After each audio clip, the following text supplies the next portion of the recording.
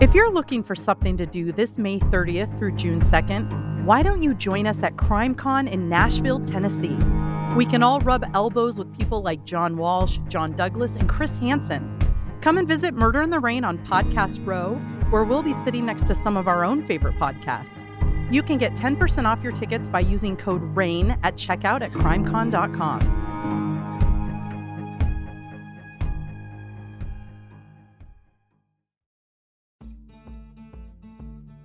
Hey listeners, you know I love a good story, and this one is truly unmissable. It's set in West Virginia in the 70s and 80s and follows the disappearance of a true radical hippie, Marcia Mudd Ferber. She's a bar owner, drug dealer, leader in the community, and mother of two. And one day, she just vanished without a trace. The case has been open for nearly 35 years, and on the new podcast, I Was Never There, the investigation really begins. Hosted by Marcia's close friends, the show is beautifully reported and takes you on a journey far beyond Marcia into the unique time and place of counterculture West Virginia. There's marijuana, free love, family drama, and the Red Hot Chili Peppers. You'll be obsessed. Check out I Was Never There wherever you get your podcasts.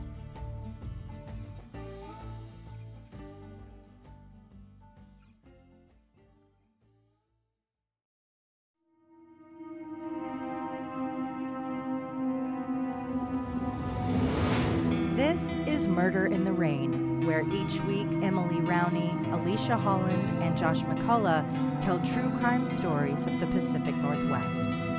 Murder in the Rain contains graphic content. Listener discretion is advised.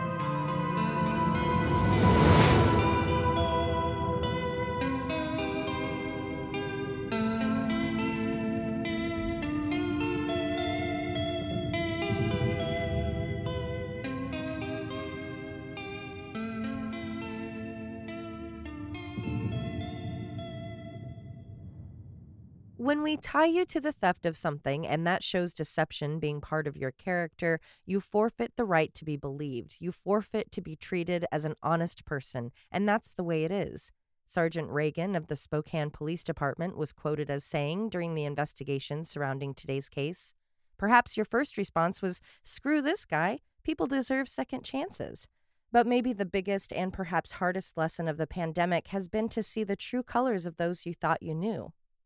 While investigators should always process things through the lens of evidence and facts, at what point do we let someone's history dictate their future? And when should we let bygones be bygones? This is the story of the life and murder of Kenneth Cross of Spokane, Washington, and all of the red flags and herrings along the way. In July of 2001, 71-year-old Gladys Cross passed away after a 2-year battle with cancer. Hap, as she was called as a play on the Glad of her first name, was known for many things. First and foremost, as a prankster. She was famous for not only her creative pranks, but for luring the playful side out of others. But players beware. Hap wouldn't hesitate to get prank revenge if you should be so bold as to pull a prank on her. Hap was not just a mother to her biological son Douglas, but to many children through the years. Between family, friends, and those needing shelter, Hap and her husband Ken hosted about 15 children on and off throughout the years.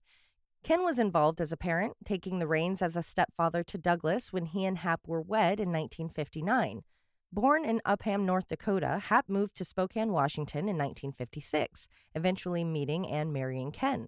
The couple loved each other greatly, sharing hobbies and involving themselves in the community. Besides both participating in bowling leagues, they loved helping their neighbors. Hap took on the duties of being an auctioneer for a PTA fundraiser. Ken donated in Hap's name after her passing to help local charities with holiday gifts. The couple was well known in the Spokane area, making sporadic appearances in the newspaper.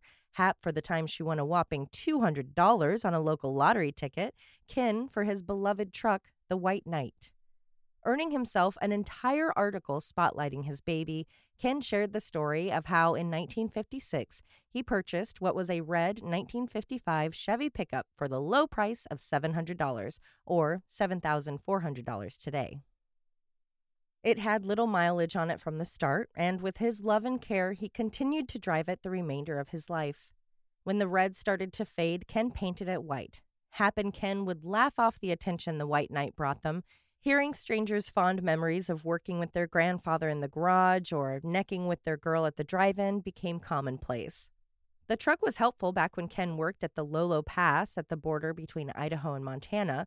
Be it the weight, speed, or the trust Ken and the White Knight had between one another, he could always motate his truck the 170 miles back to Spokane faster than any of his coworkers.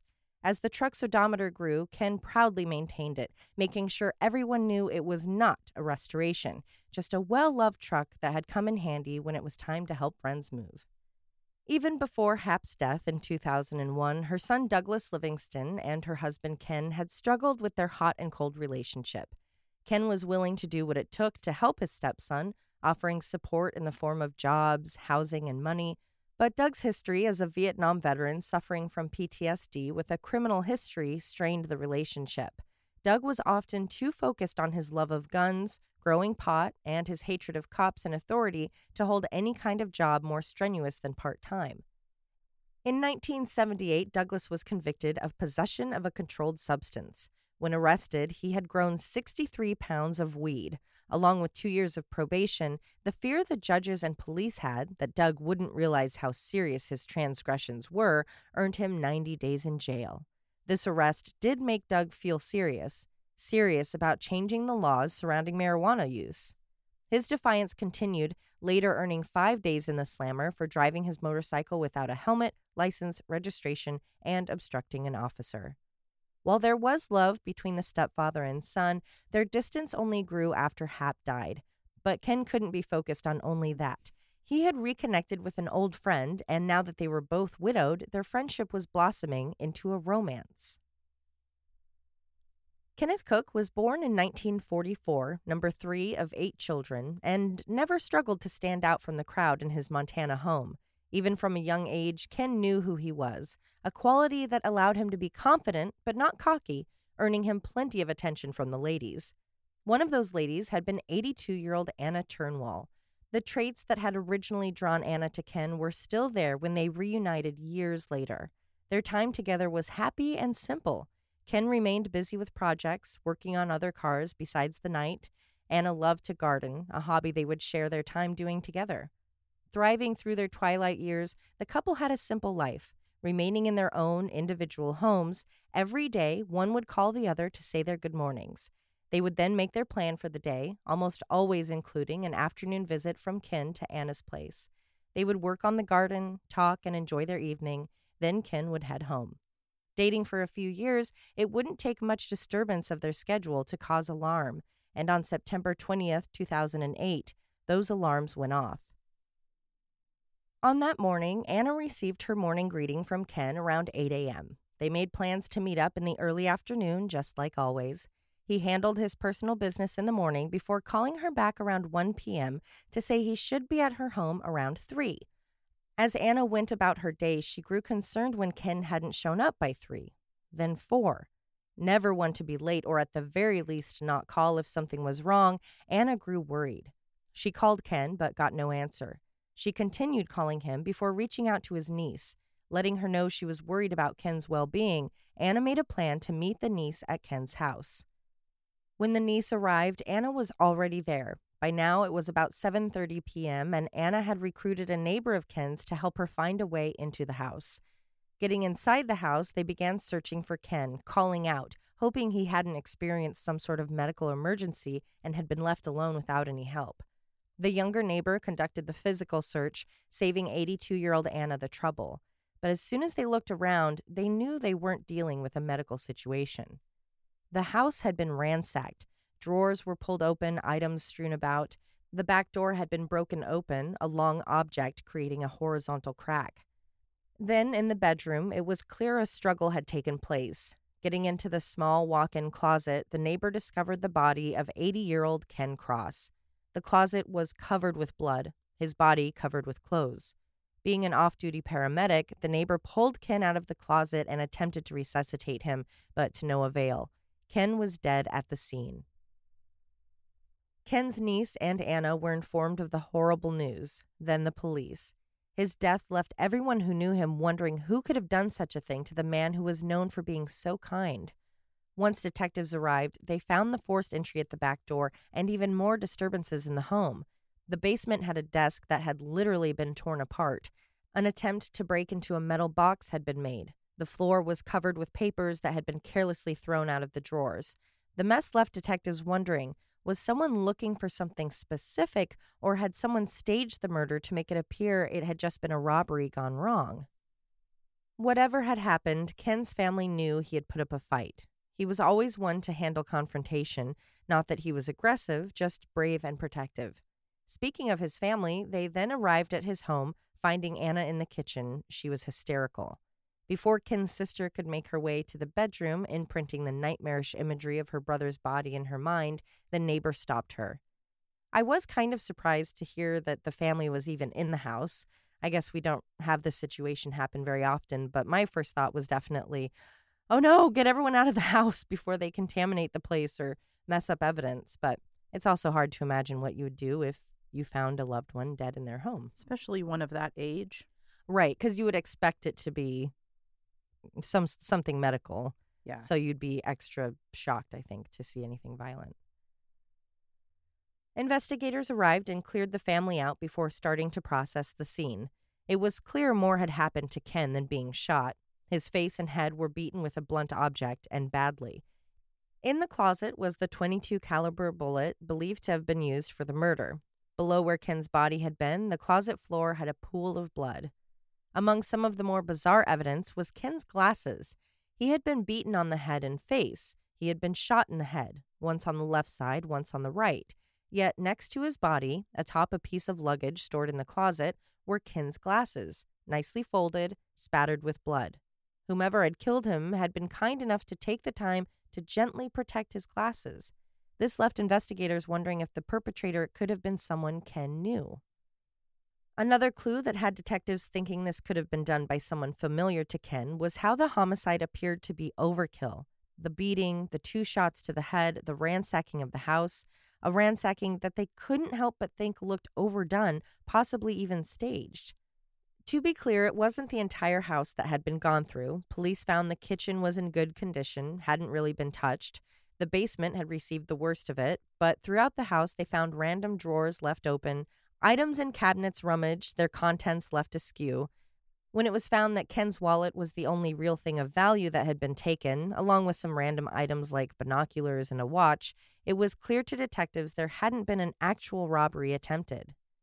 Taking stock of Ken's other belongings, police learned he had owned 2 guns, one of which was an old-fashioned .22 caliber pistol, and that gun was missing.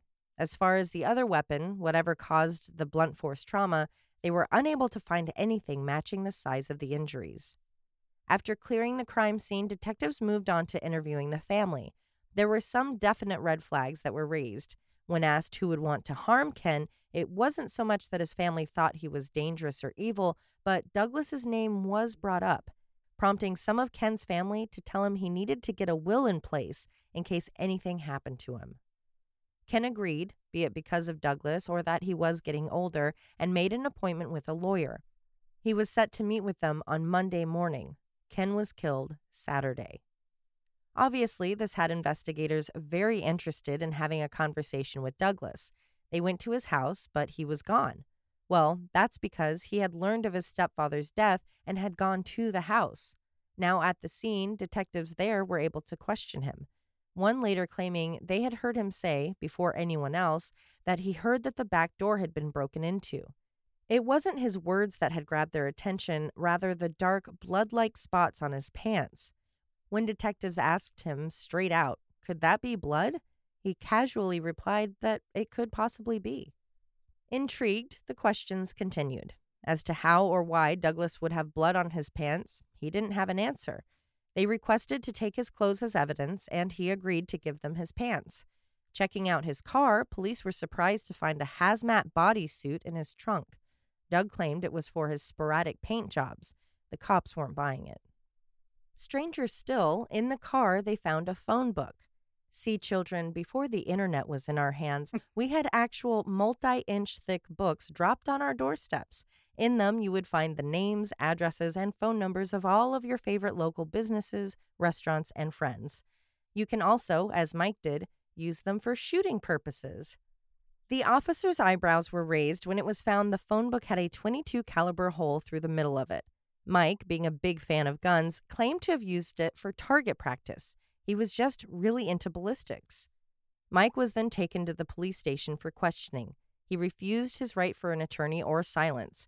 Giving his alibi for the day, he claimed to have seen Ken around noon when he dropped off some food for him. When he left, there was only Ken in the house. Oh, and his housekeeper, Teresa Nelson. When the police, who, as you may know, are allowed to lie about evidence during interrogations, meaning they had every right to tell Douglas that they had tested the spots on his pants and it was blood, not just that it was Ken's blood. Fun fact, Oregon and Illinois are the only two states that have laws against such deception. Well, it only applies to juveniles, which of course is a great step in the right direction, but we need anti-deception laws on a federal level for people of all ages to prevent false confessions and wrongful incarcerations. Because yes, in an interrogation or interview, the police can just outright lie and say they have evidence. It could be physical, witness testimony, anything to try and get you to confess. A friendly reminder to immediately ask for your lawyer if you're ever in that situation. Doug, though, was not falling for it. He knew it wasn't his dad's blood. It just wasn't possible. Unable to trick Douglas in any way and unable to get a confession, there just wasn't enough to hold him. Because it wasn't actually blood on his pants, and there was no way they would have been able to test the DNA in just a matter of days. For Ken's family, it didn't really matter that the police couldn't arrest Mike. They had already been on edge about his behaviors. The questioning and suspicious circumstances left everyone looking at him as a possible murderer.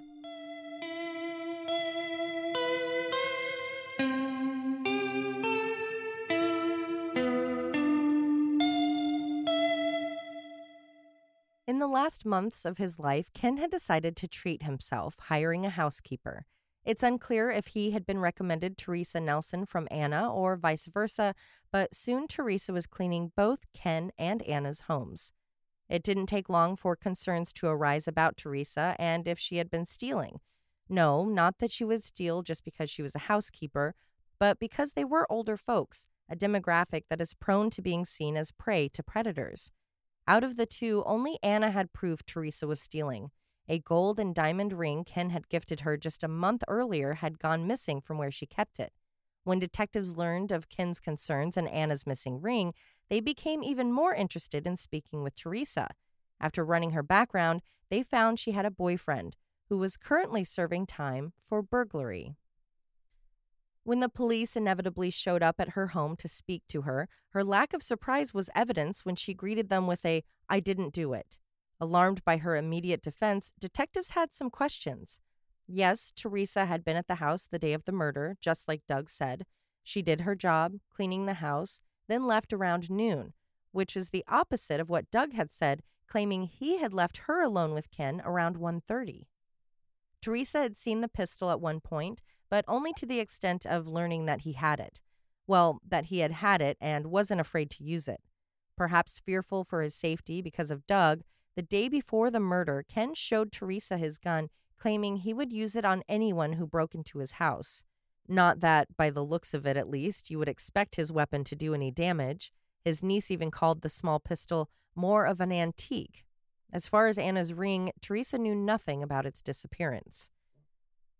As for the timeline, Teresa's had a wrench thrown in it when a neighbor, when questioned by police, claimed to have seen Teresa's vehicle in Ken's driveway at 3:30 that day. So perhaps Doug was the one telling the truth about who had been left alone with Ken. Between Ken's kind nature and his famous car, his funeral a few days later was packed. He was remembered by all as a loving, helpful father figure to anyone who needed it. He was a hardworking man who was a friend to all. His death was a loss felt throughout the community. The funeral passed, the investigation continued, and the autopsy results were in. Ken Cross had suffered at least 24 blows from the same hard, thin object. Given how the back door had been cracked, officials assumed the wounds came from something like a crowbar. The beating broke several of Ken's ribs. As far as the 2 gunshots to his head, the one that was from a further distance, perhaps the first shot, was a .22 caliber. The second was the same, only at close range. Police once again felt Doug had been involved, especially since the killing had been so violent, so they stopped by his house.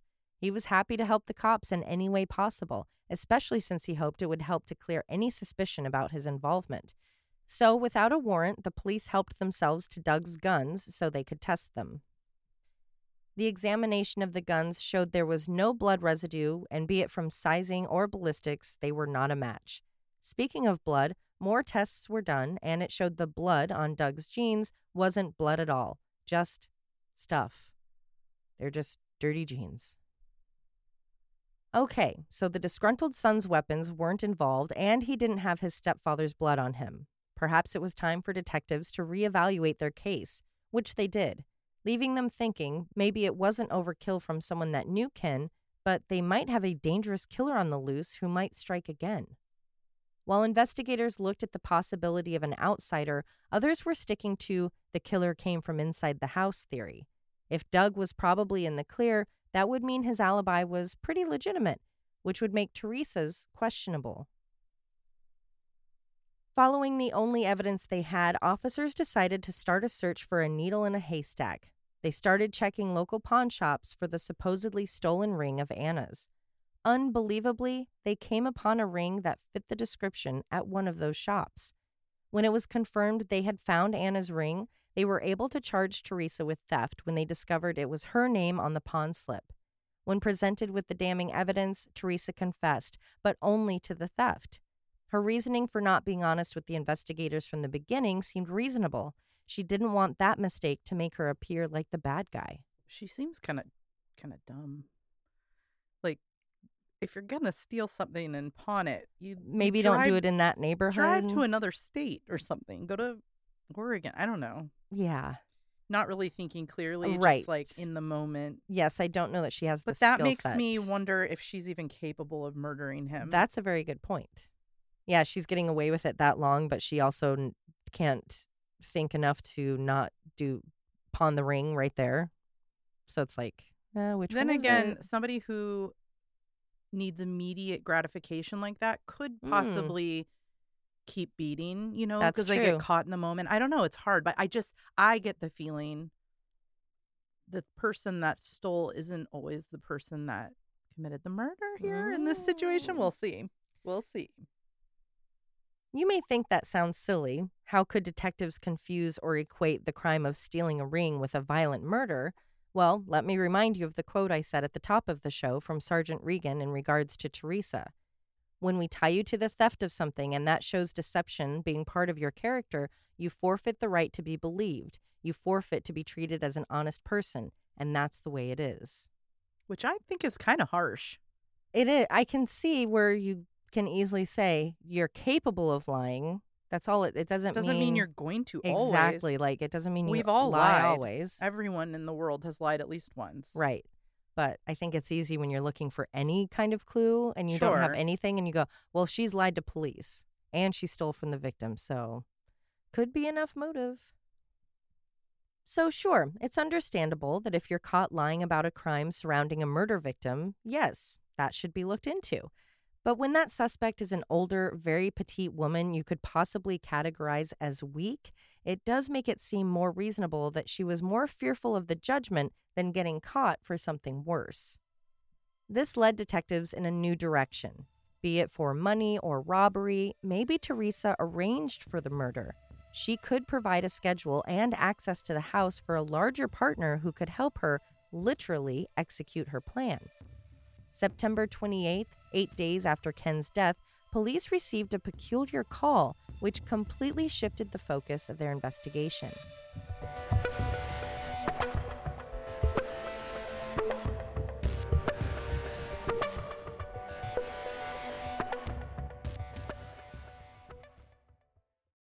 The man who had called in a tip was Bill Ludine.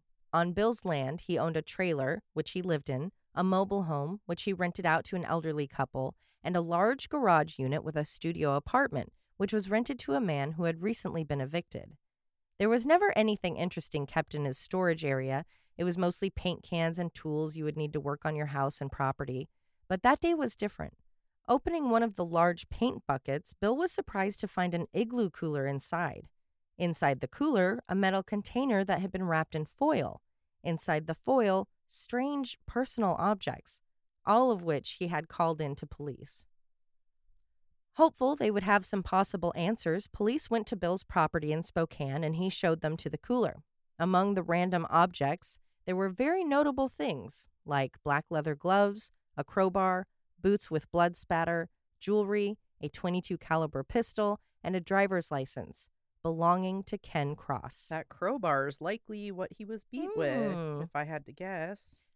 Detectives knew whoever had been renting the space was most likely their killer. Could it have been Doug? Teresa? That's when Bill gave them a name, David Brzezinski. Bill and David had a rental agreement, but in early September, just a few weeks before the murder, Bill realized David was using his space as a hiding spot for stolen goods, negating their contract. On September 25th, just 5 days after the murder, Bill changed the garage locks. Learning about David, police ran a background check. David Brzezinski had been arrested as a prolific burglar. In 1997, David was arrested during a neighborhood watch dragnet, or dragnut if you're a hardcore Murder in the Rain fan. When the West Valley area of Spokane realized they had a burglar in their midst, 22 community members volunteered their time to canvass the neighborhoods that were getting hit. Within 5 minutes of their outing, David, who matched the description of the culprit, was spotted on a bike and a call was made to police. As was his style, he was caught with small items from a home he had ransacked, including jewelry and a gun. With his description and MO, detectives figured he was responsible for at least 30 burglaries in the area. Holy cow. That's a lot. I grew up seeing those neighborhood watch signs, and I never knew what it was, and I never felt safer because I'm like, I feel like that's kind of like having an ADT sticker, even if you don't have a system. Just an empty threat. Yeah, I never understood what it really was, and so I love seeing that people actually got together, and I think they had like walkie-talkies or something, and they're like, beep, boop, going around the neighborhood, and bam, caught him right away. It's like, that's what I'm talking about. That's great. David was convicted and sent to prison for 7 years, with prosecutors not bothering to connect him to the other burglaries he was suspected of. In July of 2014, David was released. In October of 2014, yes, 3 months after 7 years in the pokey, he was caught rummaging around a man's basement. After running out of the house upon the owner's return, David got in his truck. He didn't get far, though, ditching the truck after the cops caught up to him and making a run for it. But he was picked up near some apartments at Pine Roads off the I-90. In his pockets, items from the man's house, including jewelry. After being arrested and pleading guilty, David shared his tactics. He would simply walk up to the targeted house, knock on the door, and if no one answered, he would just kick it in. Helping himself to anything around the house that was of value and would fit in his pockets, he would tear the place apart before seeing himself out. Investigators couldn't help but notice the similarities in David's style and the scene at Ken's home, the exception, of course, being that Ken was in the house. It was also hard to believe this man, who clearly didn't have moral concerns regarding breaking in and stealing, would suddenly escalate things to murder.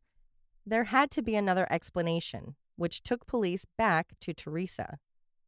One of the more recent burglaries happened just a few houses down from Ken's, so David knew the area. Perhaps he and Teresa's thieving boyfriend knew each other from local circles. That had to have been how Teresa and David had been in contact with each other, creating a plan for her to let him know when he should come to Ken's and rob him. While police put the puzzle of the Teresa-David connection together, the labs were running tests on the items that had been found in the cooler. David's DNA was found on the inside of one of the black gloves. Ken's DNA was found on what turned out to be his own gun and on the outside of said glove. As far as the boots, they were found to have Ken's blood on them. Back to questioning Teresa, police wanted to know if and how she knew David. But first, they would need to catch up with her, which they did, as she got off a Greyhound bus in Seattle on the 28th. When they asked her if she even knew David, her response was, he did it. As far as how they met, well, it wasn't through her boyfriend. It was on a phone love line. You know, with those commercials? Ooh. Hi, I'm single. I'm bored. I'm sexy. Going on about their relationship, Teresa claimed that she and David had only hung out 3 times before the murder. She knew he was a recently released felon, but hadn't gotten around to asking him about his criminal past just yet. and that, yes, she had told David about Ken's house. To what extent, I'm not sure. Could she have been meaning she was talking to him about her job, or was she providing information for his next hit? When shown a montage of photos, which included one of David, police were surprised when Teresa showed no reaction or response to his picture. She just continued to talk about David while not being able to point him out. Contradicting what she had told investigators when speaking with local reporters, Teresa denied knowing David and continued to profess her innocence in regards to having anything to do with Ken's murder. After all of the conversations, the only thing police knew for sure was that Teresa couldn't be trusted. She admitted that she, quote, does lie a lot and doesn't know how to stop. With the ring theft the only concrete crime they could connect her to, Teresa was charged with first-degree theft and trafficking stolen property. With the DNA on Ken's property matching David, a warrant was issued for his arrest. Police found him outside a convenience store, chowing down on a hot dog. Without incident, David was arrested and was jailed, held on $1 million bail. I share the hot dog part because I watched the story of this on ID's Buried in the House, and they had some really fantastic, very dramatic reenactments involving the actors and the hot dog. I mean, if I were going to get arrested, I'm guessing I'd be eating a hot dog as well. Odds are I'll be eating a hot dog. Pick me up at the local Costco in Tigard, eating a footlong. So do you think maybe she never met him in person and this all happened on their love line? I think if I were an investigator talking with her, I would get very frustrated. Yeah. Like I said, I think there's something that is causing her cognitive difficulty, and maybe she doesn't even know what the truth is. I don't know, but it would be very frustrating to be like, wait, how can you tell me you met this guy 3 times and that you had a phone relationship? But maybe it was meeting on the phone. Oh, like maybe she just like counted they had conversations 3 dates over the phone. Oh. Because you're more inclined to share information That's like that over true. the phone. That's true. And I do appreciate that she admits, like, I'm a pathological liar. I don't know how to stop. It's just what I do. Yet she can get 3 dates. Try as they might, investigators weren't able to connect Teresa and David. No phone records, no conversations, no secret plans to have him break in. Nothing. In a bit of good news, Anna was given back her ring. In April of 2010, David was in court facing charges of first-degree murder with aggravated circumstances, first-degree burglary, and theft of a firearm. Those special circumstances were the fact that he had a firearm which elevated the burglary into murder. It was noted that David's appearance in court was that of a cold and emotionless person.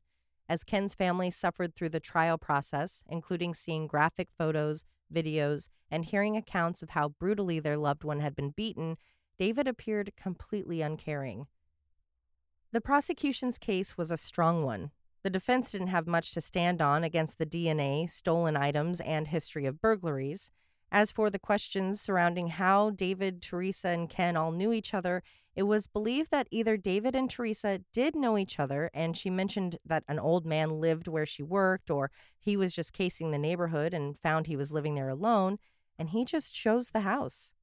That's not to say the defense didn't try to put up a case. The public defender tried to say police only tested evidence that fit the narrative they felt had happened. They also mentioned the relationship between Ken and Doug, and the fact that Doug had some scratches on his arms and face when he was questioned. But Ken's fingernail scrapings weren't tested, or perhaps not even taken, which could have provided DNA if they had been physical. That's very frustrating. Like when someone is murdered. Yeah. And it is a homicide or suspicious circumstances, Yes. whatever. Their body should be processed as if it was a homicide that they fought back in. And it should be the same thing for each person so you don't miss that stuff. Right. Because who are you to decide, like, oh, we don't need to I'm sure test there that. is a process and they just neglected to follow it. Yeah. No. On the day of the murder, David must have been watching the house. The neighbor who claimed to have seen Teresa's car in the driveway later in the day must have been mistaken because a bit after Doug and Teresa left, Ken went to the grocery store. That was when David made his way inside by busting in the back door. Tearing the place apart, he was once again collecting small but possibly valuable items in his pockets as he went. Unexpectedly, Ken returned home around 2. He was only going to drop off his purchases, then head to Anna's for the evening as planned. Instead, he encountered David. The two fought, and that's when it's believed Ken went to get his gun, but David was able to overpower him. Beating Ken down, David was able to move Ken into the closet where he shot him twice. The fact that they were strangers made David's action of protecting Ken's glasses even stranger. It took 8 women and 4 men on the jury only 3 hours, which included a lunch break, to find David guilty. The charges were added to his record, making for a third strike, which would have already happened if he had been charged with those other burglaries, keeping Ken and who knows who else safe. And he was sentenced to life in prison without parole. David's lawyers filed appeals, mostly based on instructions given to the jury and other desperate straws they could grab, but it was no good. I couldn't find if the charges were dropped or if prosecution never got around to it, but because of additional items found in David's storage unit, there were additional charges coming his way, including 11 counts of theft, 5 counts of unlawful possession of a firearm, and 1 count of trafficking stolen property. No one would have to worry about those charges, though. On August 31st, 2013, David Brzezinski took his own life by cutting his wrists while in the Washington State Penitentiary in Walla Walla. Anna Marie Turnwall, Ken's partner, passed away on December 23rd of last year at the age of 95. I wonder how hard they tried to get that guy to roll over. Like, why was he so mum on everything? Which guy? The guy, the culprit. He could have thrown the girl under the bus. I don't think there was any connection. I think that's bonkers. I think she flat out just made lied. it up. I think it's maybe an attention-seeking mechanism. Why get involved, though? I can think of at least one person in my life who, if the police were talking to them, they would probably make something up. That's for the nuts. attention or that something. That is nuts. Yeah. That is the last thing I would ever be tempted There was to nothing. They had no connection whatsoever. There was never proof of them ever talking. I couldn't find anything as far as them interviewing David about Teresa, if he had said anything. Right, like if he was saying, no, I don't know her. Yeah, but they had nothing on them. There was they had wild. Never talked on the phone. They had never met. They had never any of it. And he didn't give any indication on why he was so violent with him?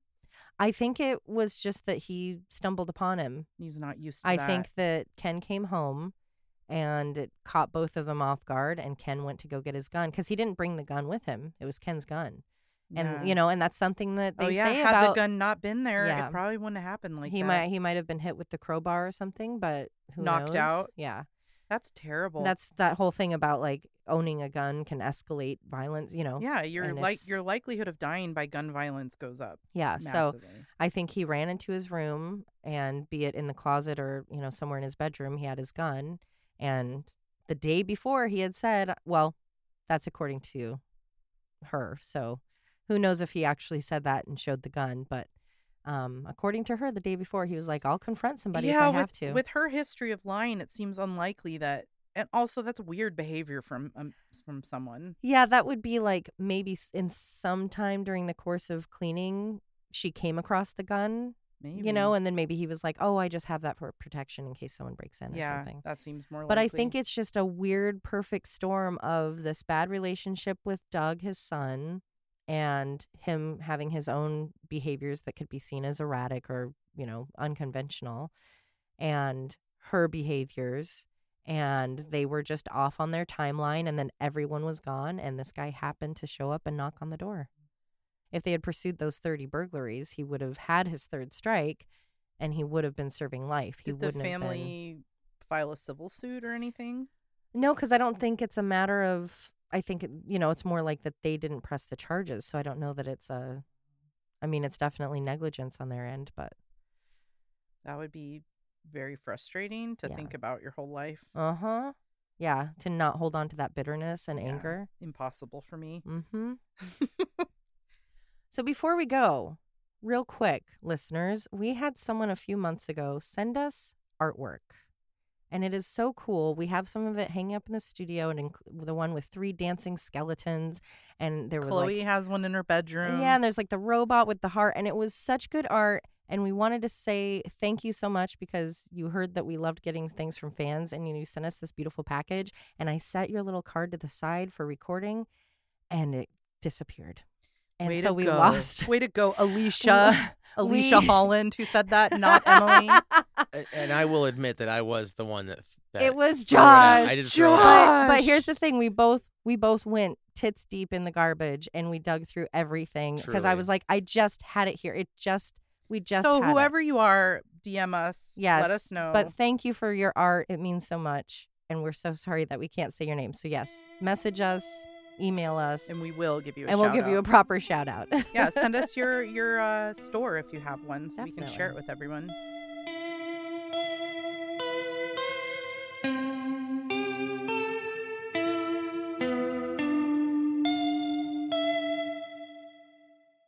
Are we recording? My pants rolled down. Oh. Stupid pants. Is it a beefer? Ew. I have definitely woken up with a big brown spider carcass. Sizzler cook. That was a cockroach. Good old Mike. That reminds me of a funny story, which Ooh. was, drunk in college. Classic. We got home from from the bar at my apartment, which was really close to downtown, and I couldn't find her. I'm like, where's like she's staying the night? And I see she had passed out in my laundry pile at the bottom of my bed and just like blended in. It was so funny. I laughed for like 20 minutes. Oh my God, that's hilarious. I was like searching everywhere And for she's just her. right there. And she's so tiny. Of course, she fit in your hamper. Oh my God, that's classic. Oh, it was great. Just a little ballet flat sticking out. You basically, they were when those pointy kitten heels Oh were my popular. God, yes. Working with their grandfather in the garage or necking with their girl at the drive-thru became commonplace. Drive-through? Do you mean drive-in? Yep. Wanna go necking? Slow it down. Just slow it down. Just enjoy it. Just slow it down. Creep. Slow it down. No condoms. Sorry, my joke didn't make any sense. You calling me a slut? Mm-hmm. I Oh, am. That's fair. Items in cabinets rummaged. Their contents left askew. Contents. I didn't even notice. That sounded right to me. The contents. Their skill. One of which was an old-fashioned 22 caliber pistol. Oh my gosh. Pistol. How big is your butthole? I don't want to be gangbanged. I just like it when it's not me being gangbanged. You're going to get it. Mm-mm. Nope. Well, I'm going to be perfect today. I'm going to be so perfect. You just watch. Famous words. Famous words. Still got that NyQuil coursing through my veins. That sounded sexy. Oh, that's because that's how I feel right now. I just feel like I got NyQuil body, you know? The police helped themselves to Doug's gun so they could test them. Mm-mm. What? You lied? It is close enough for a hot dog. Keep yelling at me to read the actual words I have. On August 31st, David 13?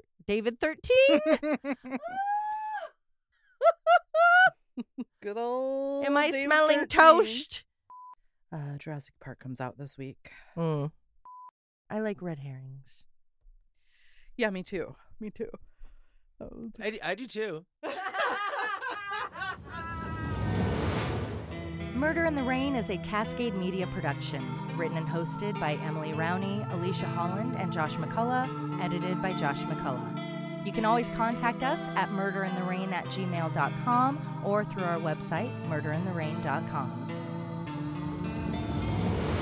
If you just can't get enough of Murder in the Rain, for as little as $5 a month, you'll have exclusive access to bonus episodes at patreon.com.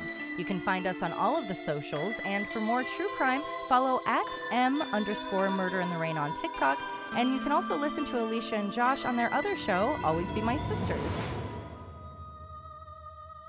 And suck my balls.